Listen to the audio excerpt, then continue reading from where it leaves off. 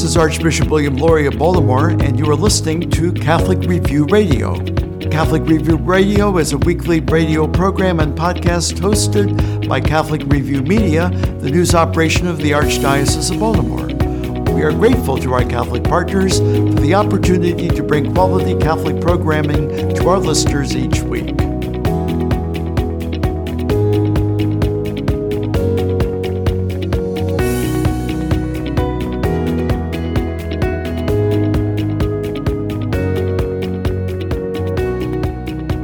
Welcome to Catholic Review Radio. I'm George Matysek. NFL fans know Matt Birk as a hardworking offensive lineman who spent 4 years as a member of the Baltimore Ravens. Birk, a 15-year NFL veteran who retired after his 2013 Super Bowl win with the Ravens, is also a devout Catholic, a father of 8, and a strong promoter of the pro-life cause. A member of the Knights of Columbus, the Harvard graduate was recently featured in a new documentary about St. Joseph that was produced by the Knights of Columbus. In our first segment today, we talk with Matt about his Catholic faith and his devotion to St. Joseph. In our second segment, we'll talk with David Naglieri, producer of the new film on St. Joseph. Here's our conversation with Matt Birk. Matt Birk, thanks so much for being here on Catholic Review Radio. Oh, my pleasure, George. Thanks for having me. Well, it's been a few years since you were in Baltimore playing for the Ravens. What have you been up to in your retirement? That's kind of a big question. My family and I, we ended up settling back, not right away, but we're back in Minnesota, where we're from. My wife and I think we left Baltimore. We had 6 children. We have 8 now. We adopted 2 boys about 5 years ago. And, just in the throes of family life, big family, lots going on, but all is good. All is good here. Have you stayed connected with the fans in Baltimore and some of the players that you played with on the Ravens? Well, there's not many players left. It's been 8 years, which is kind of an eternity NFL time, but John Harbaugh is still there, and I do keep in touch with John, and he had such a profound impact on my life as a man, not just as a football player, and that was the reason why I left Minnesota behind, and I wanted to play for John Harbaugh because I knew he'd make me a better football player, but I also knew he'd make me a better man, and I just really appreciate that, as I look back on my career, and, winning the Super Bowl is great and all that, but it's the friendships and the relationships that you carry forward after football, and John Harbaugh is just one of those special guys in my life. In what ways did he make you a better person? He was a great example. He's a great Catholic man of faith, great husband, great father.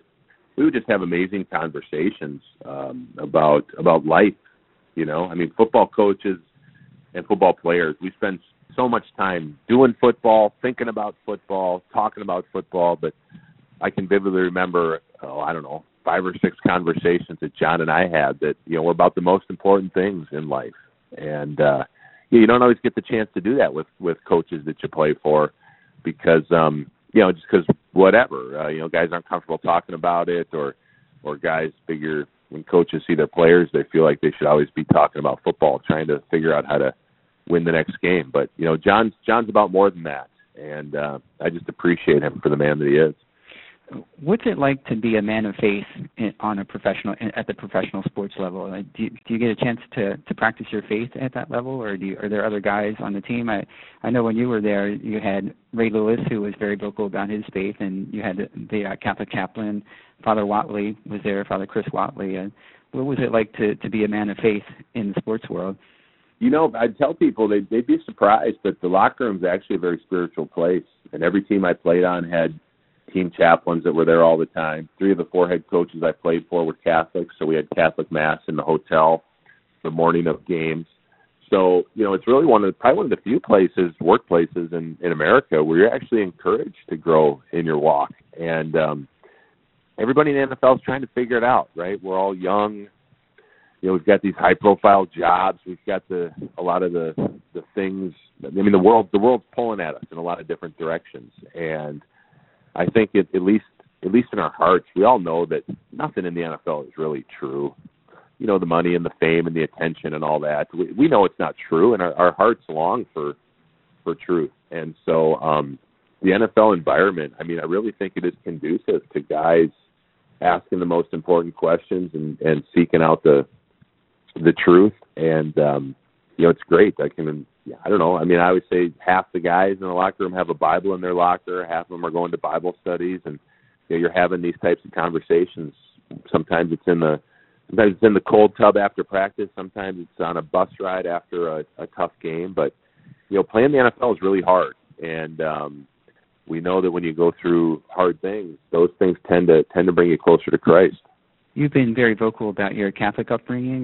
Could you share a little bit of that? Are you a cradle Catholic, and what was it like growing up as a Catholic? Yeah, cradle Catholic. Born to two devout parents. Went to Catholic school. Always went to Mass on Sunday. All those types of things. So that was a great blessing. That's not to say that I didn't stray away in my college years and early on in my football career. I walked away for a while, but then ultimately, football really helped bring me back and ultimately reclaim the faith as my own. But I'm just so grateful to be raised in the environment that I was raised in. I mean, where I grew up in St. Paul, Minnesota, in the '80s, it just seemed like everybody was Catholic. That was just the way it was. I just walked up the hill to a huge Catholic school, as did most of the kids in the neighborhood, and so it was really easy to be Catholic back then, and a great environment because school I went to, we were taught by nuns, and I was, I knew in my heart at a very young age, I knew who made me, I knew what he did for me, and I knew what he expected of me, and so I think that was really critical, just as far as in my formation spiritually and as a person. You mentioned that you're a father of 8, and I know you're very committed to the pro-life cause. When you were here in Baltimore, you participated in the Maryland March for Life. I remember that, and your wife has a special connection to the movement as well. Could you tell us about that? Yeah, my wife started volunteering long before I did. That was just kind of her thing, and I was never really active in the movement until one day my phone rang when I was playing for the Ravens, and it was Archbishop Naglieri. And he said he got my number from my pastor, and he wanted me to come speak at the Maryland March for Life. And I'd never done anything like that publicly before, so I was a little bit nervous about it for whatever reason. But it's not hyperbole to say that night changed my life, because participated in an event, in a public witness of being pro-life, but I also met so many amazingly courageous women there who they use the term abortion survivors, women who have had abortions and who are now staunch pro-life advocates. And that was just something really profound. It really hit me. I was thinking, my gosh, if these women are, they've been through it, and they want to tell everybody that, abortion is wrong and it's a bunch of lies and the pain lasts. I thought, why are we not holding up these women? They're the ones that should be listened to. They should be heard, not some football player.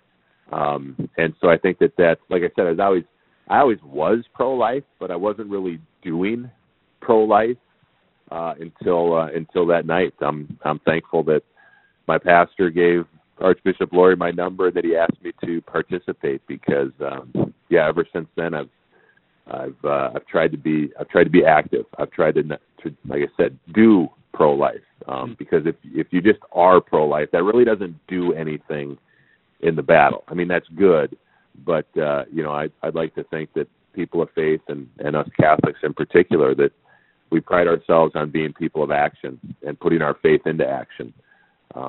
So that was a great night.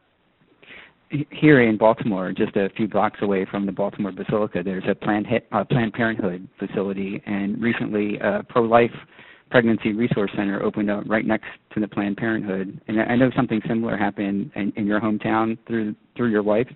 Actually, could you tell us about that? Yeah, there's the pregnancy center opened up next to the Planned Parenthood clinic, and they put a chapel in the pregnancy center, and celebrated Mass and had exposition of the Blessed Sacrament facing the abortion clinic. And a few years later, it closed. They relocated, but they closed. And listen, that's not the first time it's happened. It's not the second time. That happens all the time. I mean, I'm fortunate to go all around the country, and I hear that exact same story all of the time, which is just so wonderful. And light always triumphs darkness, right? We know that, and it's just it's a beautiful thing, and just proof that that God wins in the end. And all we need to do is just keep being His faithful servants, and just doing individually what He's asking each of us to do in this battle. The Knights of Columbus are putting out a documentary on St. Joseph in this year of St. Joseph, and you're a part of that. Could you tell us about your involvement there and your devotion to St. Joseph? Yeah, well, I mean, they just asked me to get involved, to be interviewed for it, so it was a great honor. I'm a Knight. I think the Knights of Columbus is a absolutely wonderful organization. I mean, I talked about putting our faith in action. I don't think anybody does that better than the Knights, and the Knights is a great vehicle for men to do that.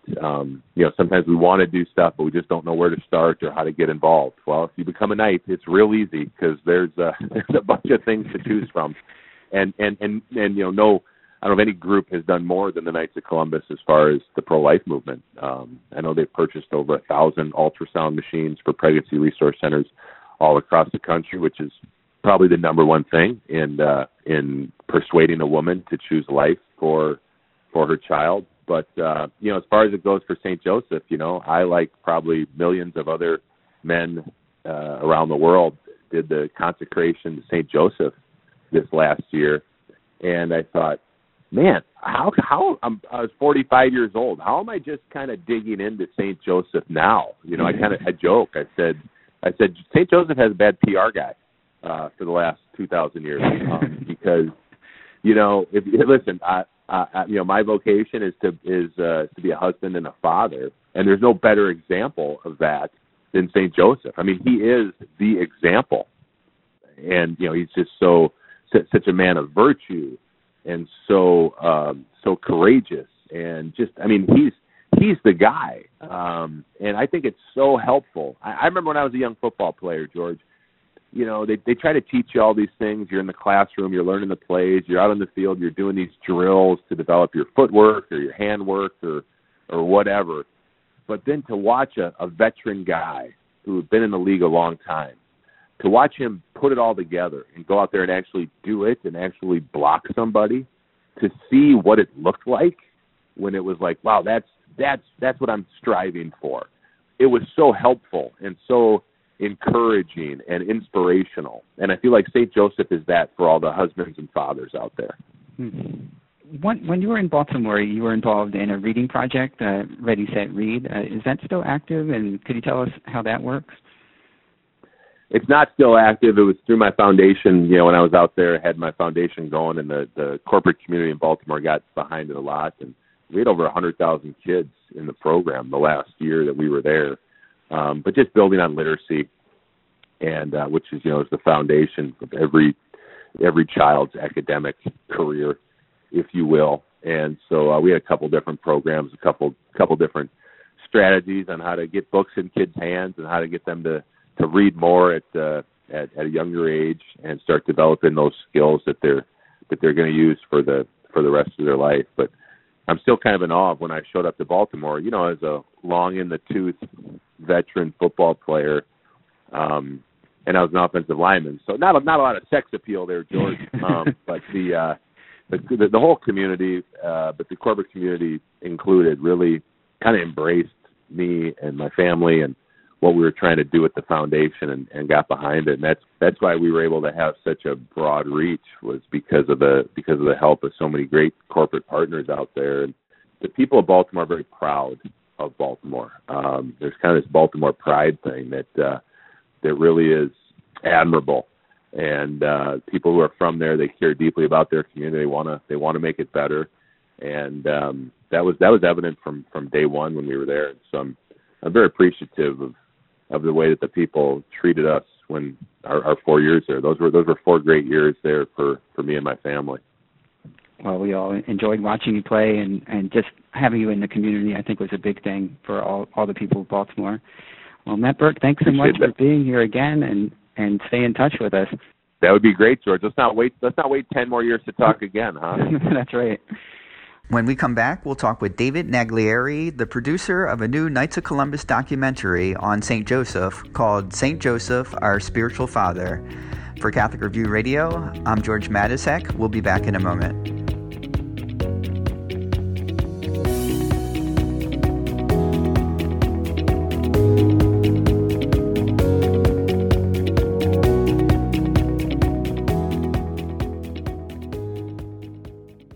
I have been a school sister of Notre Dame for 72 years. Most senior Catholic sisters, brothers, and religious order priests serve for years with little pay. I always taught the primary grades, and I loved it. Today, hundreds of religious communities lack retirement funds. Your gift to the Retirement Fund for Religious helps provide medications and care. Please give to those who have given a lifetime. Thank you, and God bless you 100-fold. Donate at your local parish. Catholic news from the Archdiocese of Baltimore and around the world with the Catholic Review. As a team of runners carried a flaming torch through the streets leading to St. Gabriel Church in Woodlawn November 24th, more than 300 Hispanic Catholics from throughout the Archdiocese of Baltimore received them with tossed flower petals, traditional dances, and Marian songs. The Guadalupe torch, accompanied by images of Our Lady of Guadalupe and St. Juan Diego, had already traveled more than 2,500 miles from Mexico City, where the flame was lit at the Basilica of Our Lady of Guadalupe September 5th. It stayed burning in the Baltimore Archdiocese until November 26th, when a local team of runners resumed carrying the flame into the Diocese of Wilmington, Delaware. Its final destination is New York. The 19th Guadalupe Torch Run is an annual pilgrimage that runs through 5 Mexican states and 14 American states over 3 months. Various runners from each location carry the torch during stretches through their diocese. The arrival of the Guadalupe Torch to Baltimore is a symbol of hope for the immigrant community, said Leah Salinas, the Archdiocese of Baltimore's Director of Hispanic Ministry. The devotion to Our Lady of Guadalupe transcends borders and is an example of unity between people and cultures, says Salinas. For more on this story, visit CatholicReview.org. From the newsroom of the Catholic Review, I'm Kevin Parks. This is Archbishop William Lori of Baltimore, and you are listening to Catholic Review Radio.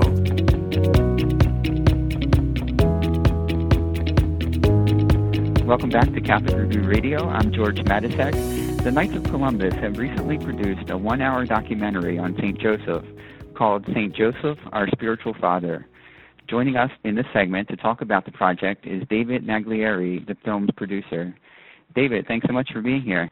Thanks, George. Great to be with you, and appreciate giving us a chance to speak about our documentary.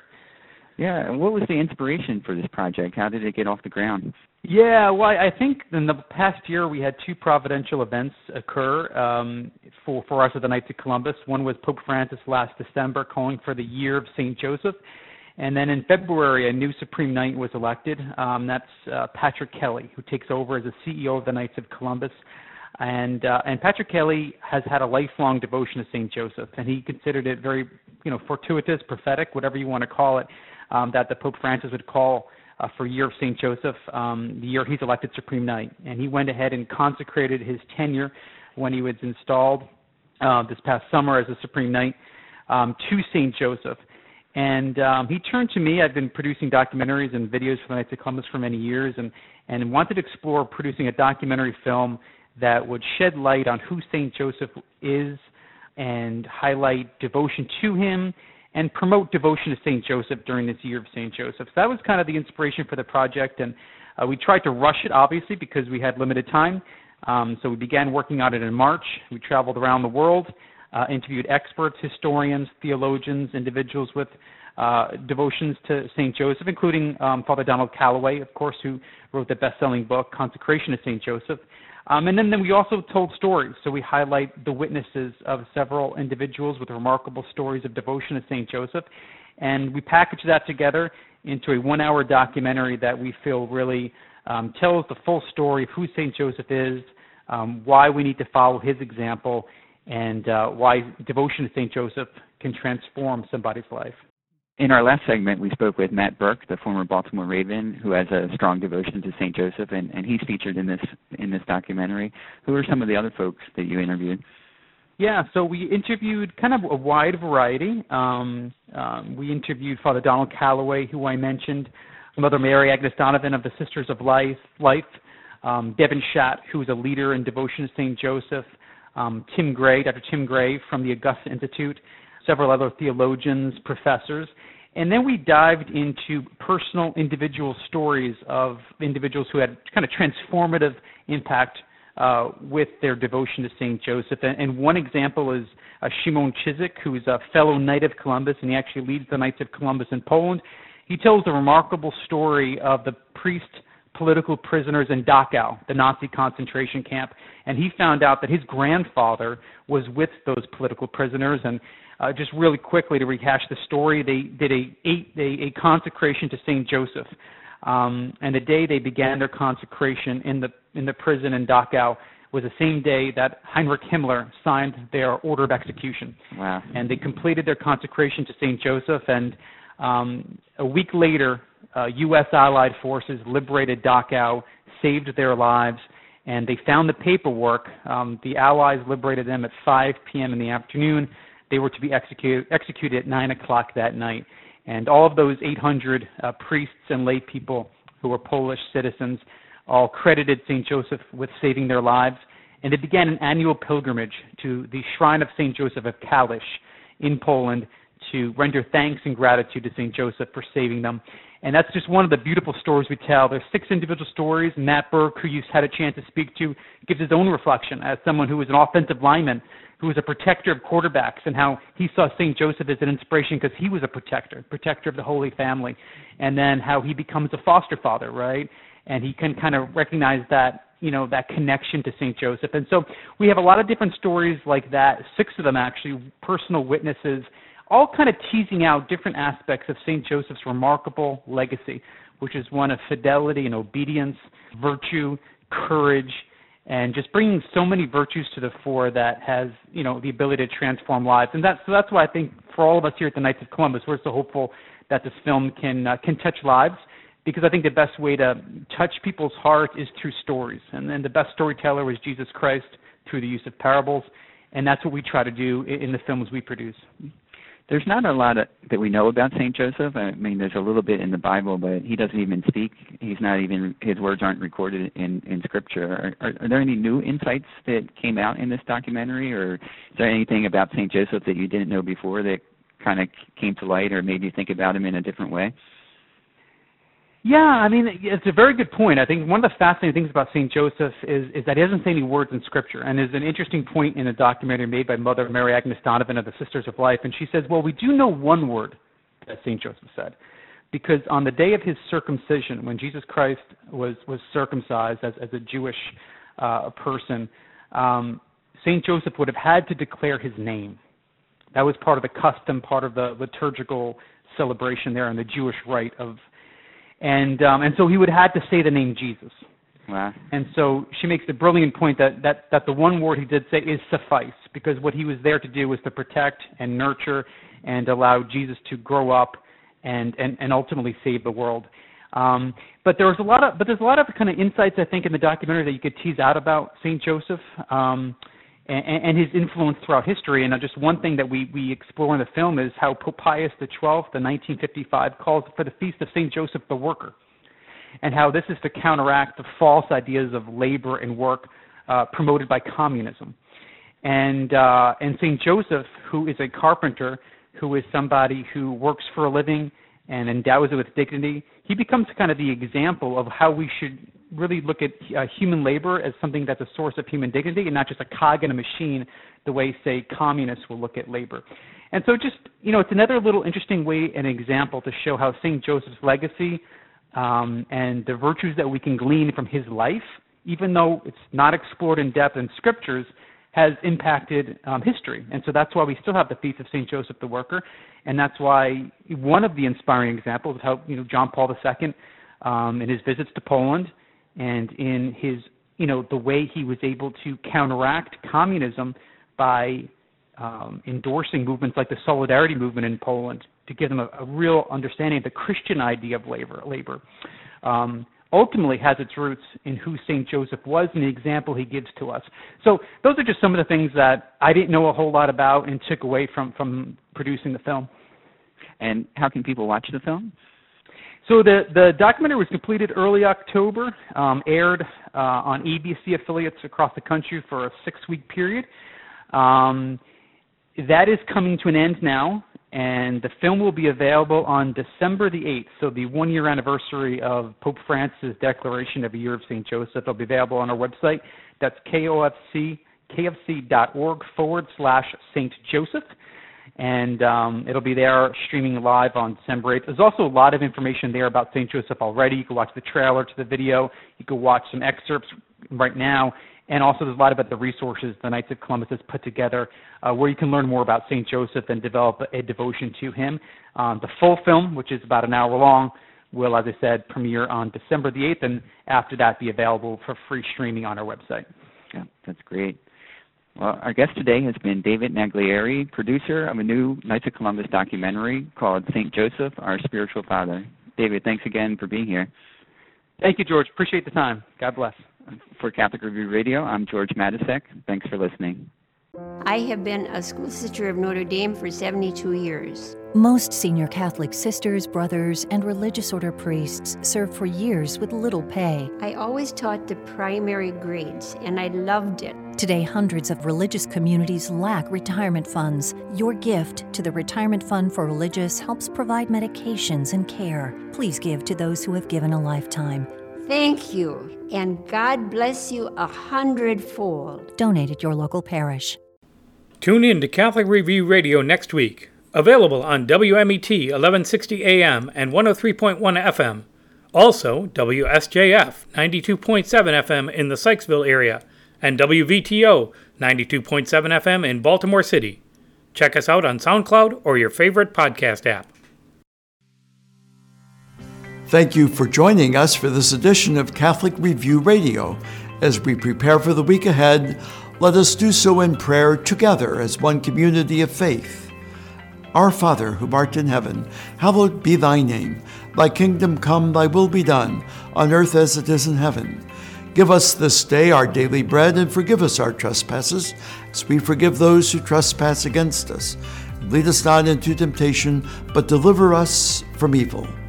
Let us also ask the blessing and intercession of our Blessed Mother as we pray, Hail Mary, full of grace, the Lord is with thee. Blessed art thou among women, and blessed is the fruit of thy womb, Jesus. Holy Mary, Mother of God, pray for us sinners now and at the hour of our death. Amen. May Almighty God bless us and keep us always in his love.